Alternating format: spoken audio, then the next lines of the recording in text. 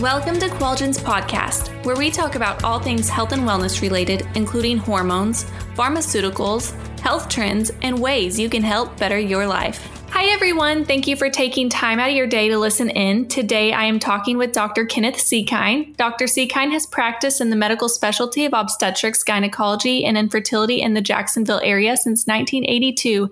Dr. Seekine, thank you so much for joining me today. Well, thank you for having me. Absolutely.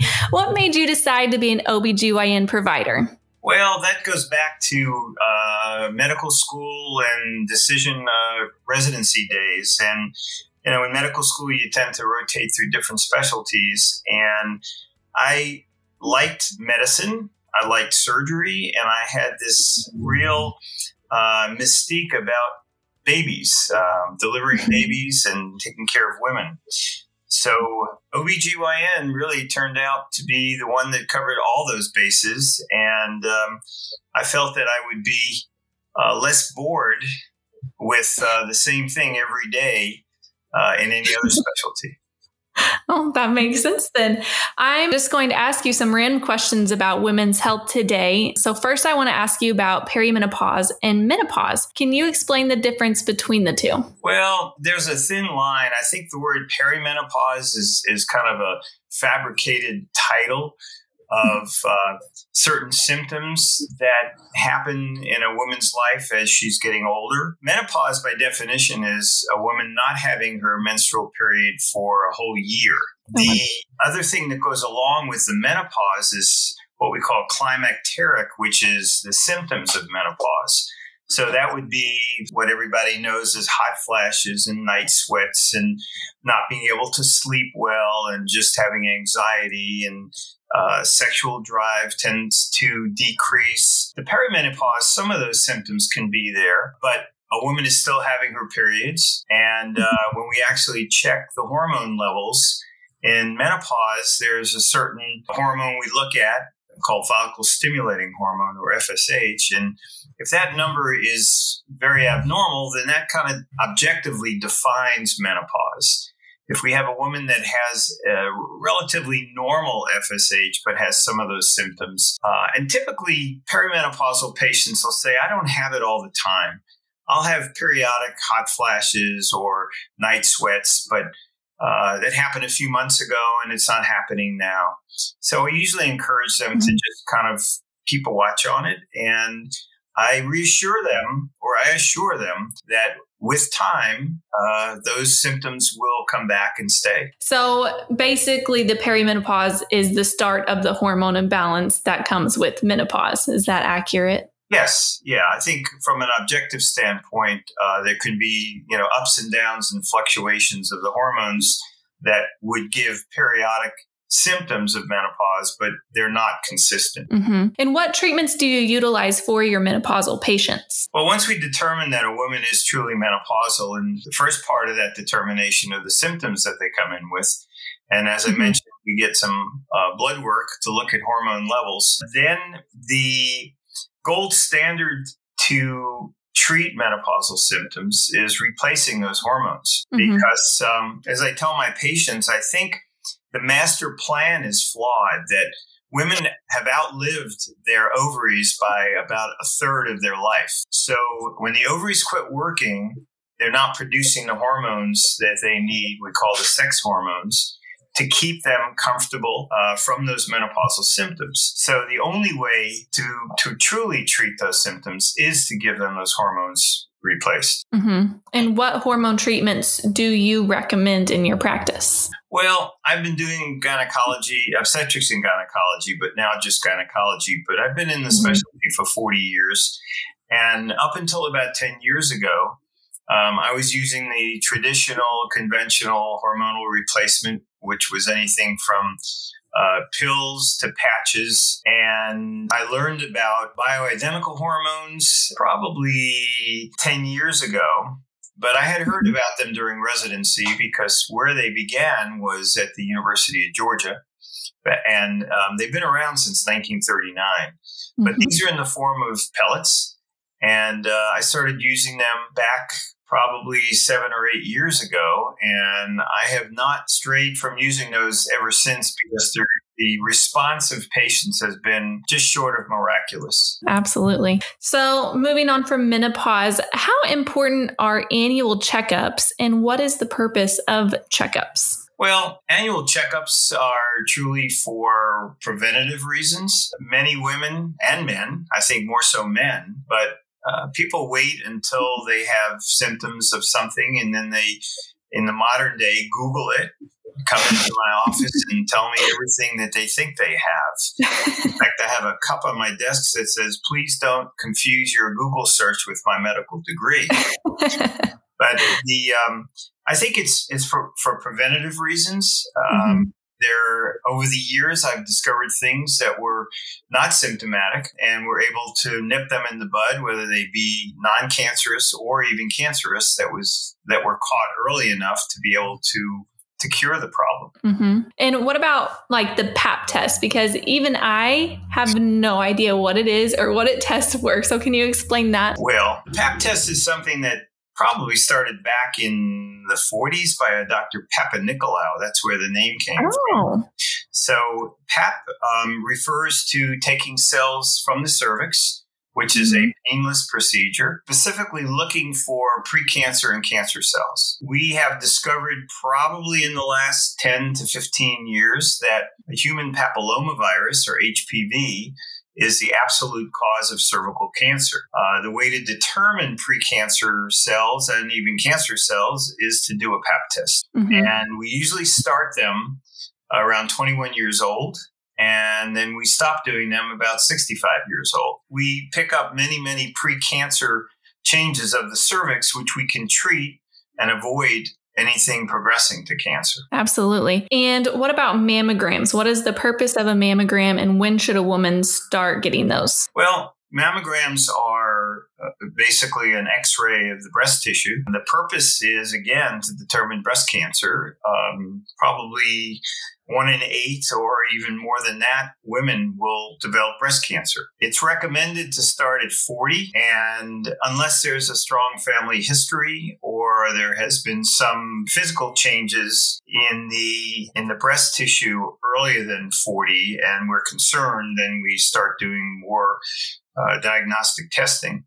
But the mammogram is something that, again, if we pick it up early, we can cure the breast cancer. If I've seen women who haven't had mammograms in years that come in with very advanced breast cancer, which could have been avoided if they had their mammograms. And why is the age 40? Is there something that changes up until then that would cause that difference? Why is it 40? Well, we used to think that, most women under 40 don't get breast cancer. And I think that's still true, that most women under 40 don't get breast cancer.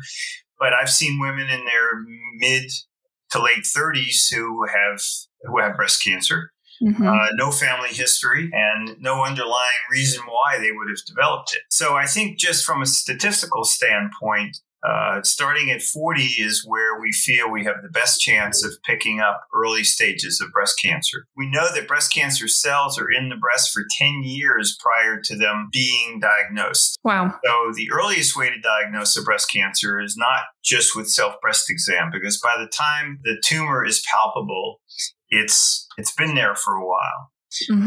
So there have been many breast cancer that's been found just by the mammogram showing some calcification changes of the breast tissue. And then a biopsy is done and it turns out to be breast cancer. Interesting. That's a long time for a cell to stay in there. Yes. Wow. What about cervical cancer? Are there anything that actually causes cervical cancer? Is it just... Well, cervical cancer has been classified as a sexually transmitted disease because it is caused by HPV.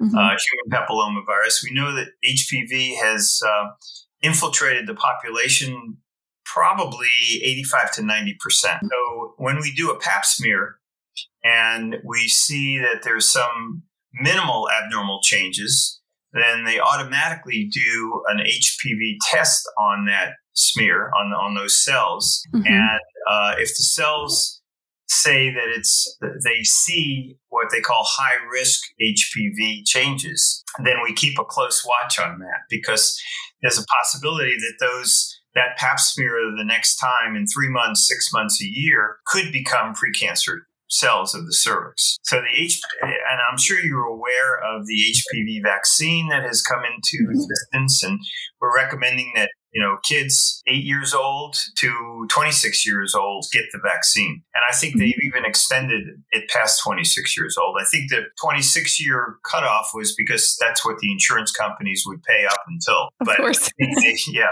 But they have now extended it past that. Past 20. Interesting. And how common is it for a woman to have irregular cycles? Well, it just depends on what the reason for the irregular cycles are. And there are quite a few different reasons. What we do to evaluate that is to find out, when they started, how old they were when they started having periods.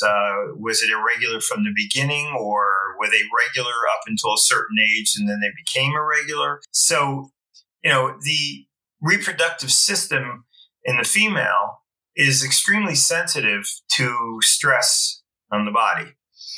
So a woman who gains more than 10% of her ideal body weight, or a woman who loses more than 10% of her ideal body weight, or a woman who is, emotionally and psychologically stressed, all these things can have an influence on their menstrual cycle and on their periods. So, of course, the number one reason why a woman stops having periods would be pregnancy, unless they've had their tubes tied, but then you can still possibly get pregnant. Right. But any stress on the body is going to cause the reproductive system to be affected. Absolutely. This is kind of going towards the fertility with hormones. With using hormone treatments, does that affect fertility at all? Well, women who are in the fertile years are not usually going to be getting hormonal replacement because their ovaries are usually working. Now, if I've been asked if a person has been on birth control pills for years, will it affect their ability to get pregnant? Usually, once they're on birth control pills and their cycles are normal, they often forget what their cycles were like before they went on the birth control pills. So many women go on birth control pills or hormones to control and regulate their cycles because they're not ovulating every month, which would cause them to have normal cycles. Once they stop the birth control pills, their body reverts back to the way it was before they ever went on the birth control pills. And if they weren't having normal periods, they're likely not to have normal periods. And just to answer the fertility part of it, one of the things that kind of tip us off to infertility, the first question we ask is, are your periods normal off the birth control pills? Because in order to have a normal period, a woman has to ovulate. And if she doesn't ovulate every month, then she's going to miss periods or she's going to have irregular periods. And that's the first tip off to us that there might be something not right with their fertility. Absolutely. Well, that makes so much sense. And how important is it to be completely honest and open with your doctor? Well, I think if you want the right answers and you want the right treatment, we have to know about it. I see patients who come in that have a discharge and it's bothersome to them, and they're reluctant to tell me they have a new partner or they have more than one partner, or that their partner told them that they had to go to the doctor because they had some type of infection. So our hands are tied unless we have all the pieces to the puzzle. Yeah, absolutely. Well, is there anything else you would like to add? No, I just think, going back to your question about routine physical exams and mammograms, pap smears, that how important it is. I always tell my young patients that the easiest thing to learn is an uncomfortable examination, and the hardest thing to unlearn is an uncomfortable examination. So if I've seen young women who have had a traumatic experience with their first exam, I have to really work hard to get their confidence and show them that it's not, everybody doesn't do the exam the way that they had it the first time. But I think routine, making sure that you pay attention to, don't wait until there's a signal that something may be wrong. Absolutely. I couldn't agree more. Well, thank you again for joining me. I've really enjoyed this conversation. I feel like it's very educational and things that I learned a lot today. For more information on Dr. Seekine, please visit srbobgyn.com. And thank you everyone for listening. Please make sure to subscribe and follow us on social media to stay up to date on Qualgen. Thank you, Dr. Seekine. Well, thank you. I enjoyed the conversation. Me too. Have a great day.